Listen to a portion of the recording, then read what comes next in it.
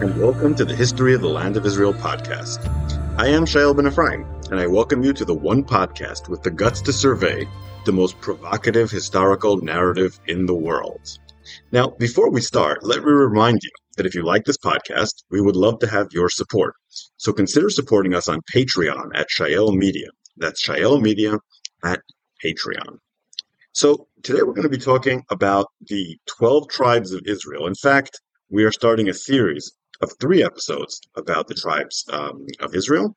Today we're going to talk about how historically valid it is to talk about the 12 tribes of Israel. In the next episode, we'll talk about the role of religion in uniting the tribes of Israel. And in the third, we'll ask, where are the tribes of Israel today? So get ready to go on a long and wild ride along with 12 tribes.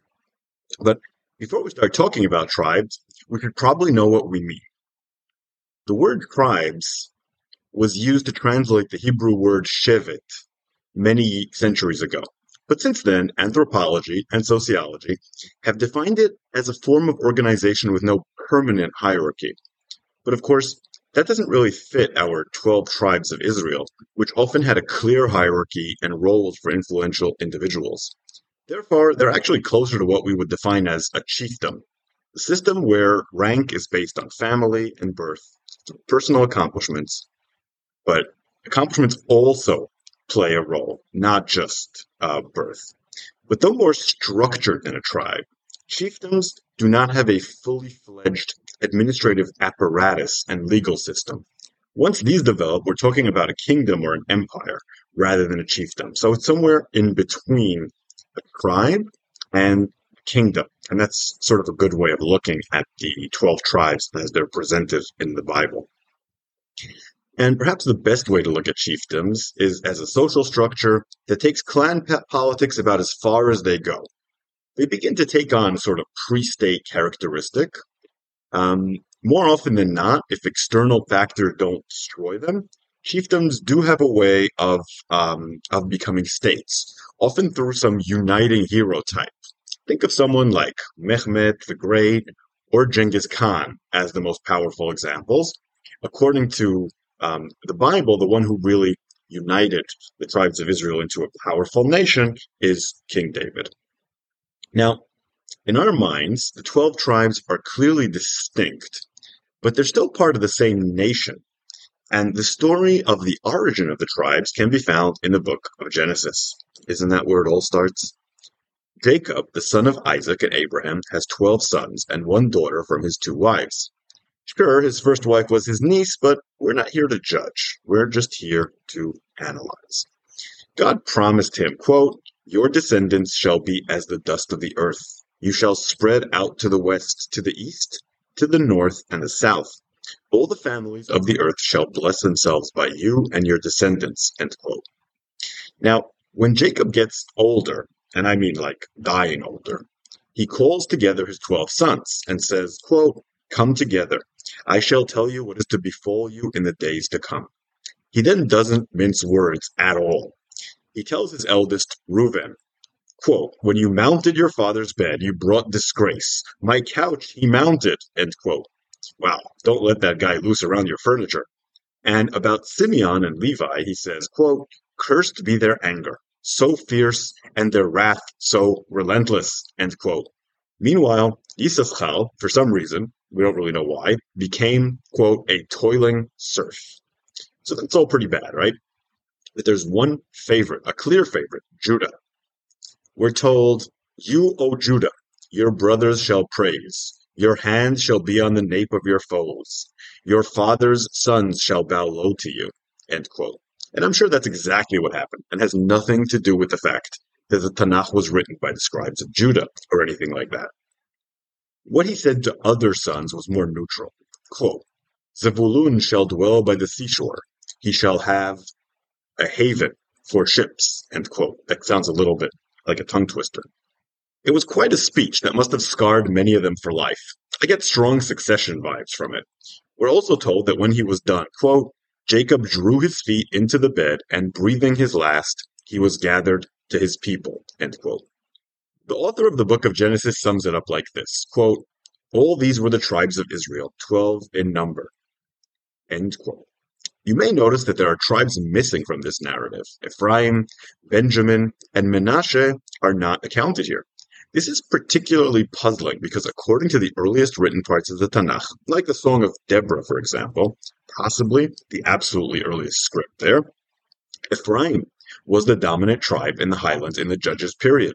Meanwhile, Judah is missing in the Songs of Deborah altogether, and we will get back to that point. But let's look at what the Joseph story meant. According to the central biblical narrative, the people of Israel were heretofore divided into these 12 tribes and maintained that separate identity throughout the Exodus in Egypt and the reconquest under Joshua. Therefore, when King David is anointed 400 years later, the book of Samuel tells us, quote, "All the tribes of Israel came to David at Hebron and said, 'We are your flesh and blood.'" End quote. Then when the first temple is inaugurated, the ceremony includes 12 goats that are sacrificed, quote, "according to the number of the tribes of Israel." End quote. Fascinatingly, that is the last mention of the 12 tribes in the Bible. According to tradition, 10 of the tribes were exiled to Assyria in the calamity described in Kings 2, never to return. But the 12 tribes as a structure are not mentioned again in the Tanakh.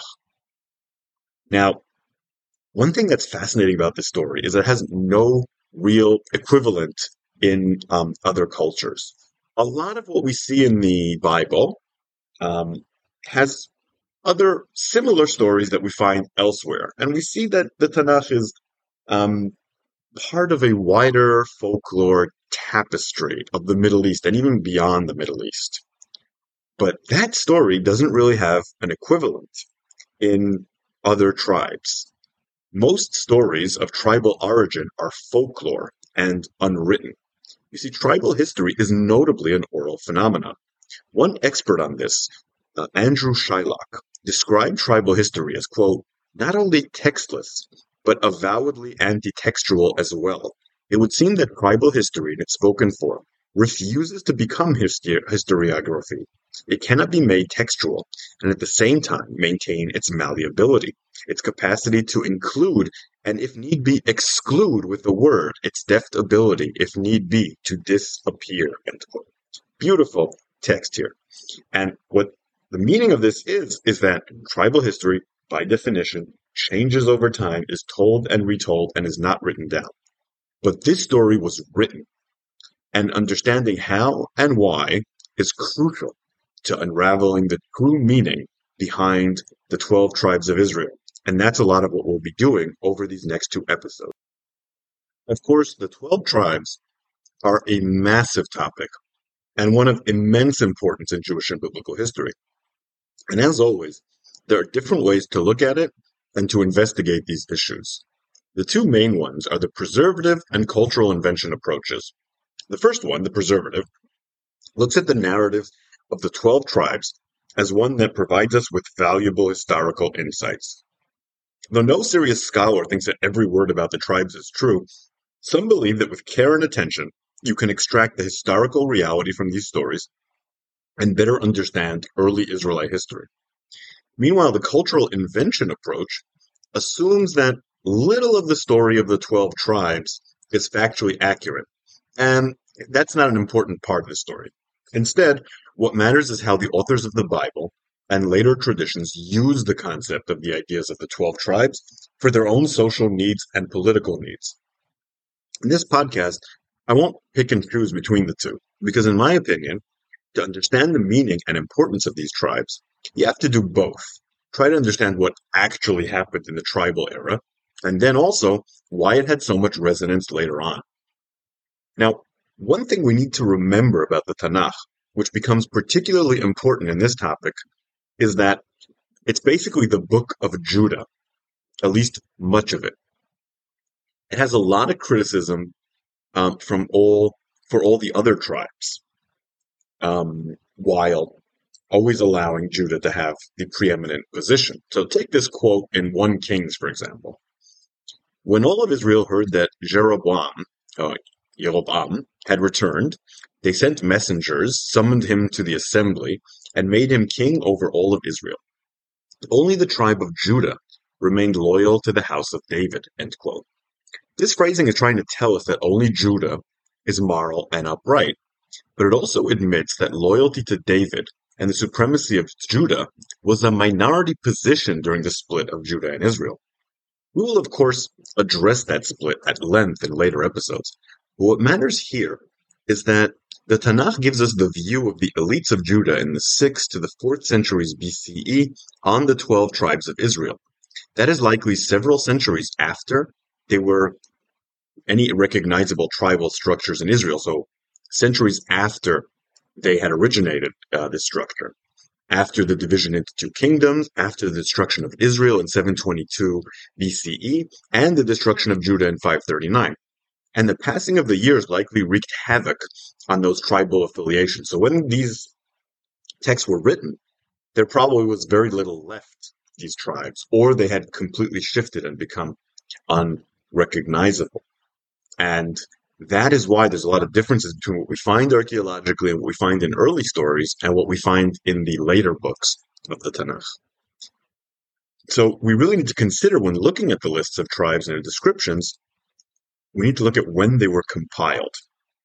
Now, most of these are believed to have been compiled by the priestly source of the Tanakh, what some people call source P, a scribe or scribes who worked in the Persian exile during the 6th and 4th centuries BCE. This matters because of the motive.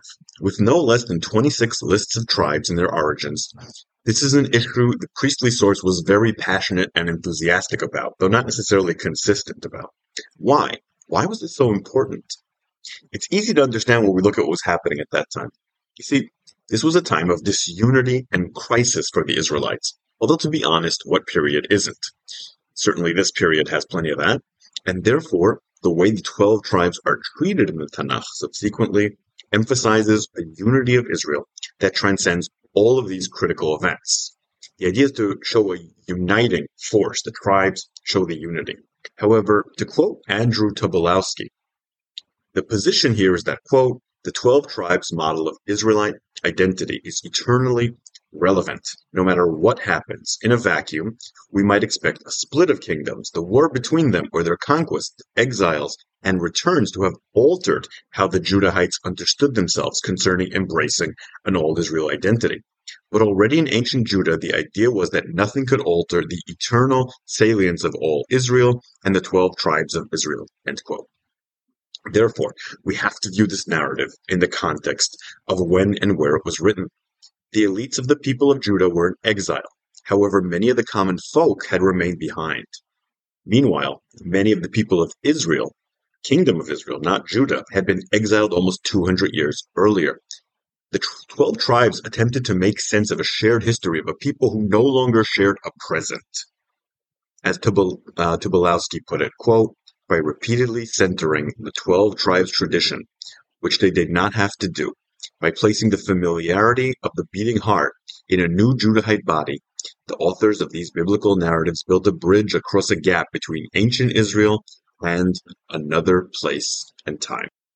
The origin story of the tribes is very unique to the Bible, but lists of tribes are similar to the lists of kings that we see in other cultures. So they're inspired by that, although they deal with tribes instead of kings. And so the most similar efforts we can find in other contemporary cultures are the two kings lists that were found in Assyria and Babylon in the 11th, 12th centuries BCE. Archaeologists believe they reflect, in those cases, a long-standing tradition emanating from the Amorite tradition of using genealogy for social and political purposes. These lists tended to shift as society and politics shift. You have to keep in mind that in those days, ancestry proved the legitimacy of rulers and families. Therefore, a leader or priest would want to tie their existence to the most impressive person they could find.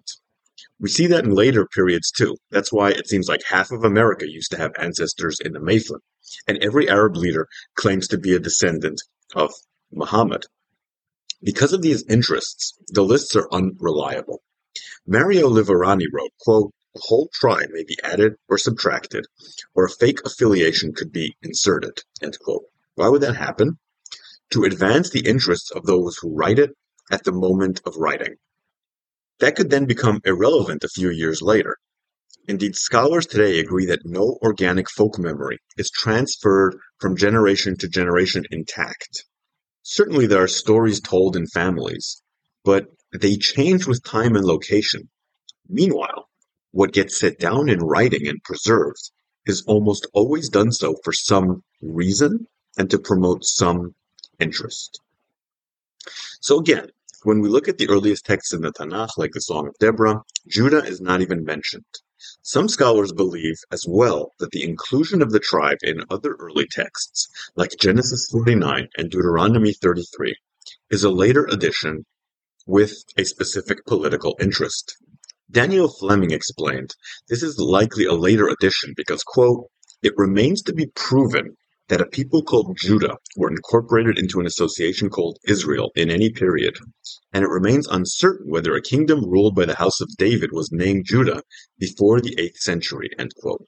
In other words, the evidence of Judah's role mostly comes from later, and because the scribes were from Judah, they are without a doubt self-serving.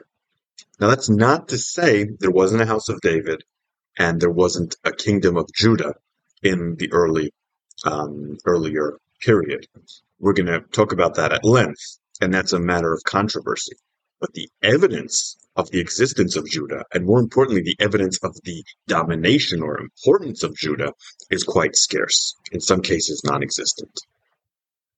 Now, scholars who have tried to periodize the Tanakh generally agree that the tribes in the early texts do not include Simeon, Levi, and Judah. None of them have a role to play in the early stories, or a clear geographical domain until later. You can see that very starkly in Judges. Therefore, several scholars believe that they are later additions to the people of Israel, and represent a southward expansion of Israelite influence. The tribes that were likely the core of the Israelites were not coincidentally from the northern Samaria area, which was the core of the kingdom of Israel.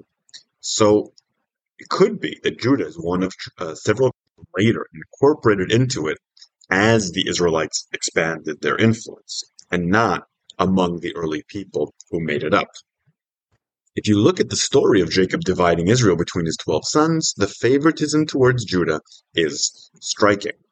And I already quoted to you. You, O Judah, your brothers shall praise, etc. It's likely an attempt by southern scribes to create a pan-Israel narrative, stretching back to a time when it didn't really exist, all while placing Judah, likely not one of the original tribes, at the top of the heap. And we know a bit about the interests of those who wrote that, their affiliation with Judah and the house of David, for example. And that certainly colors the text. However, we don't know as much as we would like about what the other tribes meant to these scribes and how it influenced their narratives. Some scholars have suggested that Judah was relatively unimportant in the Israelite community before the exile. Indeed, some have wondered if they were part of it at all. External sources from that period do not show any connection between Judah and Israel, even when it's clear that Judah did exist.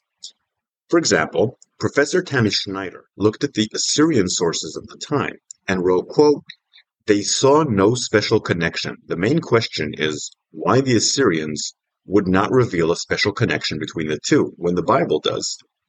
It is difficult to believe that the Assyrians did not know about the relationship since they were engaged in the region for 130 years before the destruction of Israel. End quote. Judah, Levi, and Simeon are not on the list in Judges 5, which is probably the earliest. And we see clear evidence that Judah is considered part of the Israelite tradition in the 7th or 6th century BCE, but not before that. So the Tanakh can be seen as an attempt to buttress this claim. It's a vision of 12 tribes that is a tool in this attempt to prove the centrality and antiquity of Judah. But why was this so important after the exile? That's a question that we don't really know. Why was there so much motivation to do this? Perhaps to lay claim to the territory and legacy of the more powerful but now defunct Kingdom of Israel. It could be less nefarious and a reflection of the influence of Israelite refugees in Judah and trying to incorporate them into these Judah-centric stories. These are all things that we'll try to deal with in later episodes, but it's worth having in the back of our minds now as we look at the tribes and their historical role. Okay, let's take a break from what the Bible says about the 12 tribes and look at what archaeology has to say about the period, the early period, where the 12 tribes ostensibly were formed and when they had the most influence on the politics of the Israelites. So we're talking about the period between the monarchy era and the Merneptah Stele, and that's about 200 years. During that time, we see nothing of Israel from any contemporary text, but we know that they existed because they were in the Merneptah Stele. We have evidence that they were around because they weren't eating pork. You can dig under Israelite villages and see that. So they were around. They did not disappear and mysteriously reappear. They existed over those years. The lack of textual reference likely reflects that Israel's people were largely nomadic at this time, although as we know, they had some small towns. There are some books that are quoted in the Tanakh from earlier periods but did not survive, most notably the Book of Yashar, which is mentioned twice in Joshua and Judges. It was quoted selectively, and what a shame that it has disappeared from the historical record. So, the only written evidence that we have is the Stele, and it refers to Israel in the context of a rebellion against the Egyptians.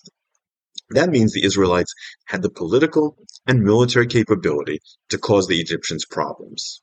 Therefore, Fleming argues that Israel was already, quote, a social group that acted politically, especially in the sense of a unified social body in the conduct of war and peace under coherent leadership.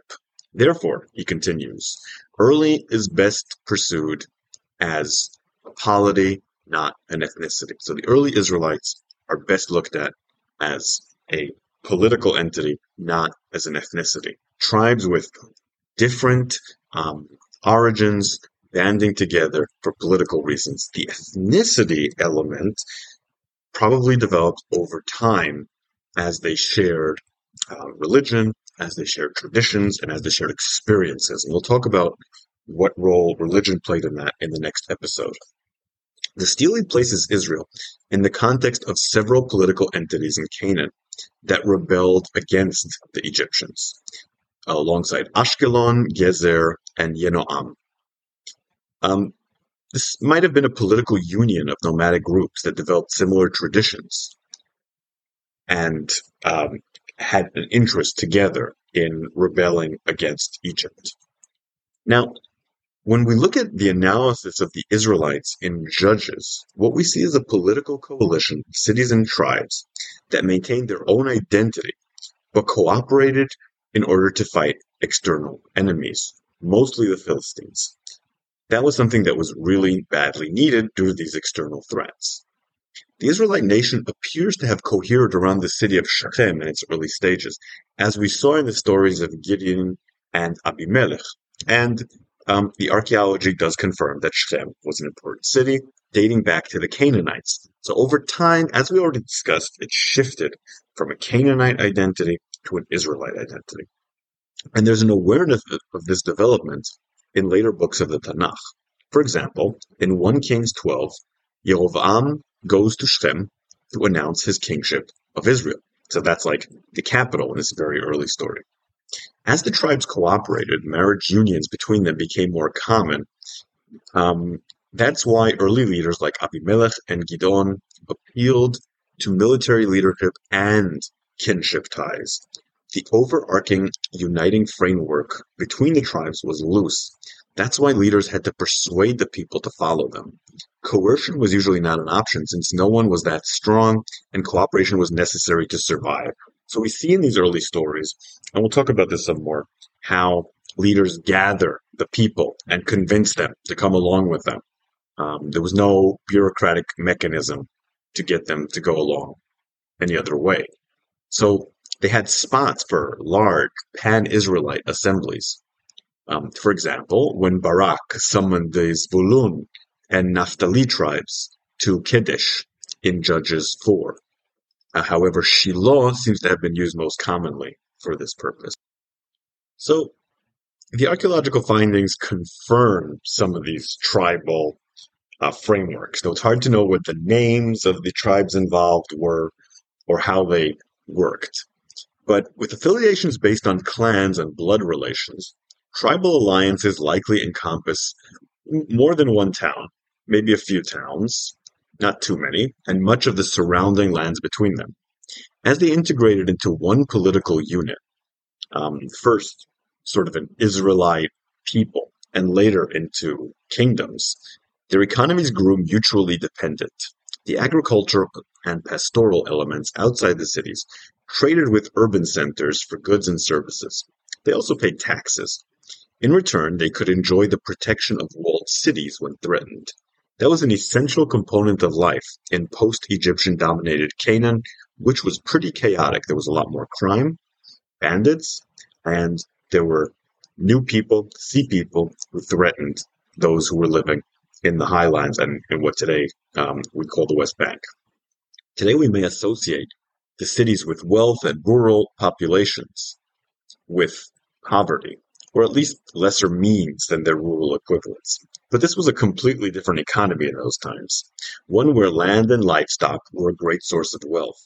Therefore, many of the wealthiest lived outside cities, and some owned much land. So think of a patriarch like Abraham as a model of that. Both the rural and the urban participated in religious ceremonies to solidify ties between rural and urban communities. It appears that tribal leaders had reserved roles in these events. The earliest archaeological findings of the Israelites show that there seems to have been an association between a few villages, and one of them would serve as a capital, housing a chief responsible for all the towns in his sphere. These prospered most in the 12th and 11th centuries BCE. If you look at the archaeological digs, you can tell which city was the paramount one because they were fortified, while most of the others were not. So, 5 cities have been identified as capitals of the 12th and 11th centuries BCE. Those are the sites of Tel Dotan, Tirzah, Sakmim, Khirbat Selum, and an unnamed entity in the south. The fortified city at the heart of Sakmim appears to have been destroyed when there was a rebellion against the head chief there. This is just a theory, but he may have pushed the people too far in what was generally an egalitarian community.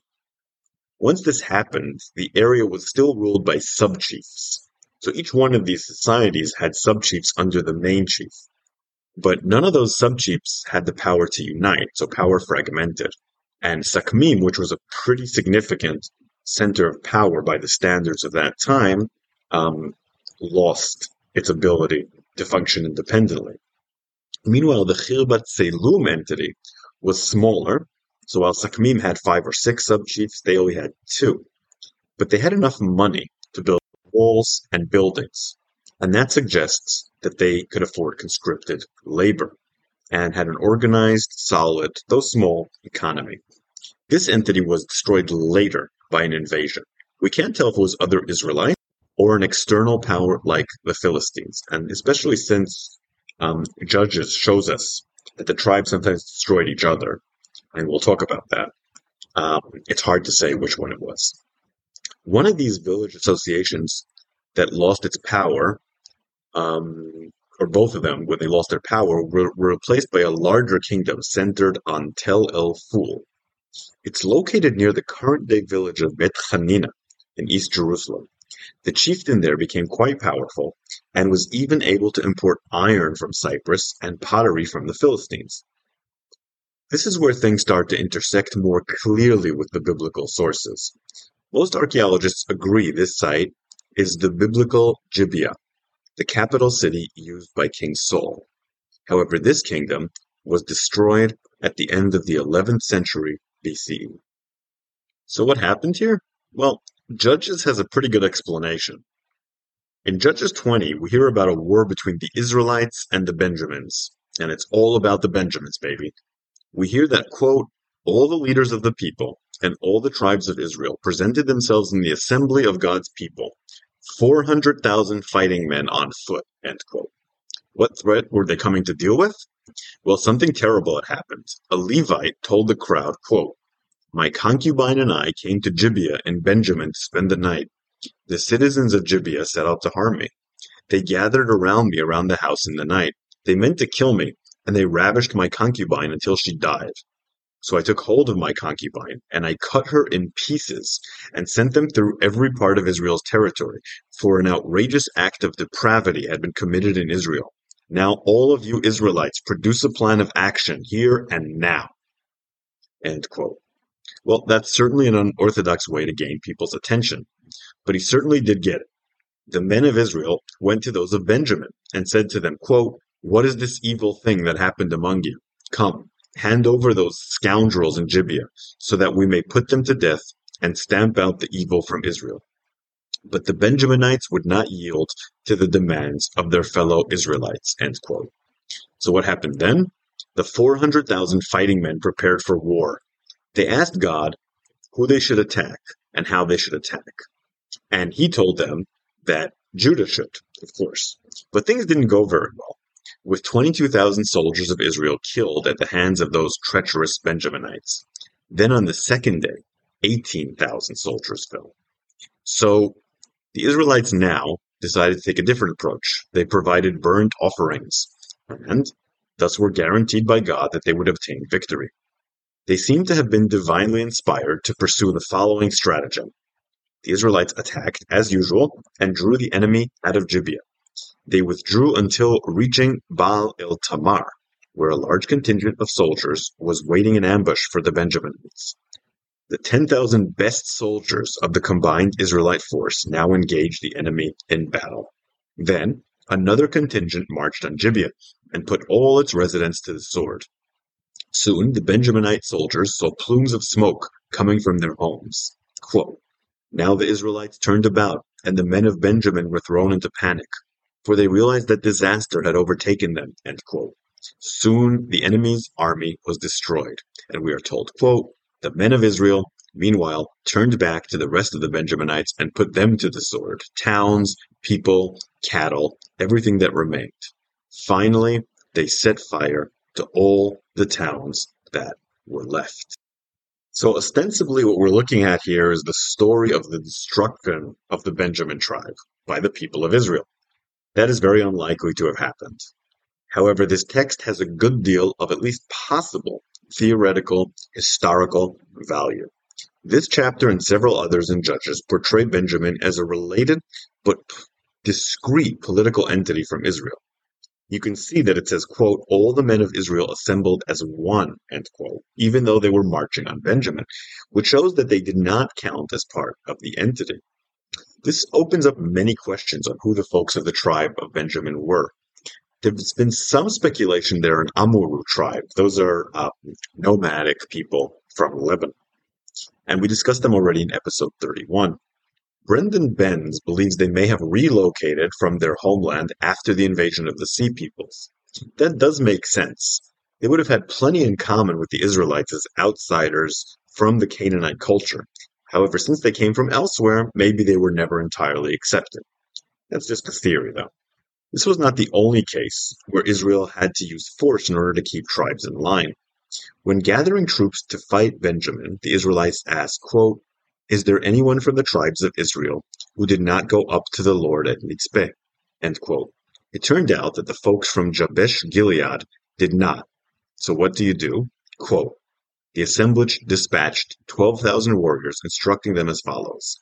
Go and put the inhabitants of Jabesh Gilead to the sword, women and children included." End quote. But while not sparing the children, they weren't without a heart altogether. They, quote, "found among the inhabitants of Jabesh Gilead 400 maidens, who had not known a man carnally, and they brought them back to the camp at Shiloh." End quote. How kind of them. Well, we can't know how historically accurate this story is. It seems to be the traditional Israelite explanation for what we discussed earlier from the archaeological findings, the destruction in Tel El Ful, Gibeah. That's a historical event that actually happened, and this is the biblical explanation for it. It may not be accurate, but it seems to refer to that event. connecting reality and the Tanakh. The city of Bethel may also have been destroyed at that time. There are also other worthwhile connections to explore between the archaeological record and what we see in the Tanakh about the 12 tribes. For example, in 1025 BCE, the village of Khirbet Radana was destroyed. The rise of Gibeah then followed it. The archaeological record makes that much clearer. But there are some parallels between this and the rise of Samuel. The book of Samuel even refers to the city as Gibeah of Saul. So, whoever the king that rose from Gibeah is, was the source for the story of Saul, and perhaps a genuine historical character called Saul, maybe very similar to the one in the Tanakh. It's really hard to tell when we're lacking any confirmation from other sources. But while there may be some link to the biblical text, the place names emphasized in Judges and Samuel remain a real problem. They stress cities that rose to importance later. For example, Shiloh is often mentioned, but was very minor during this Judges period. Meanwhile, Dotan and Tirzah, clearly important at the time, are not discussed. Interestingly, Dotan is mentioned in Genesis, but not in the period where it was most important. Meanwhile, Tirzah was mentioned in Joshua, but not in Judges or Samuel. It's very hard to tell if this is an ideological problem, where these cities are being stressed for some reason that we're not aware of, or if the scribes who wrote the Tanakh were simply confused about the importance and role of different cities at different times, hundreds of years later. Both could make sense, or a combination of the two.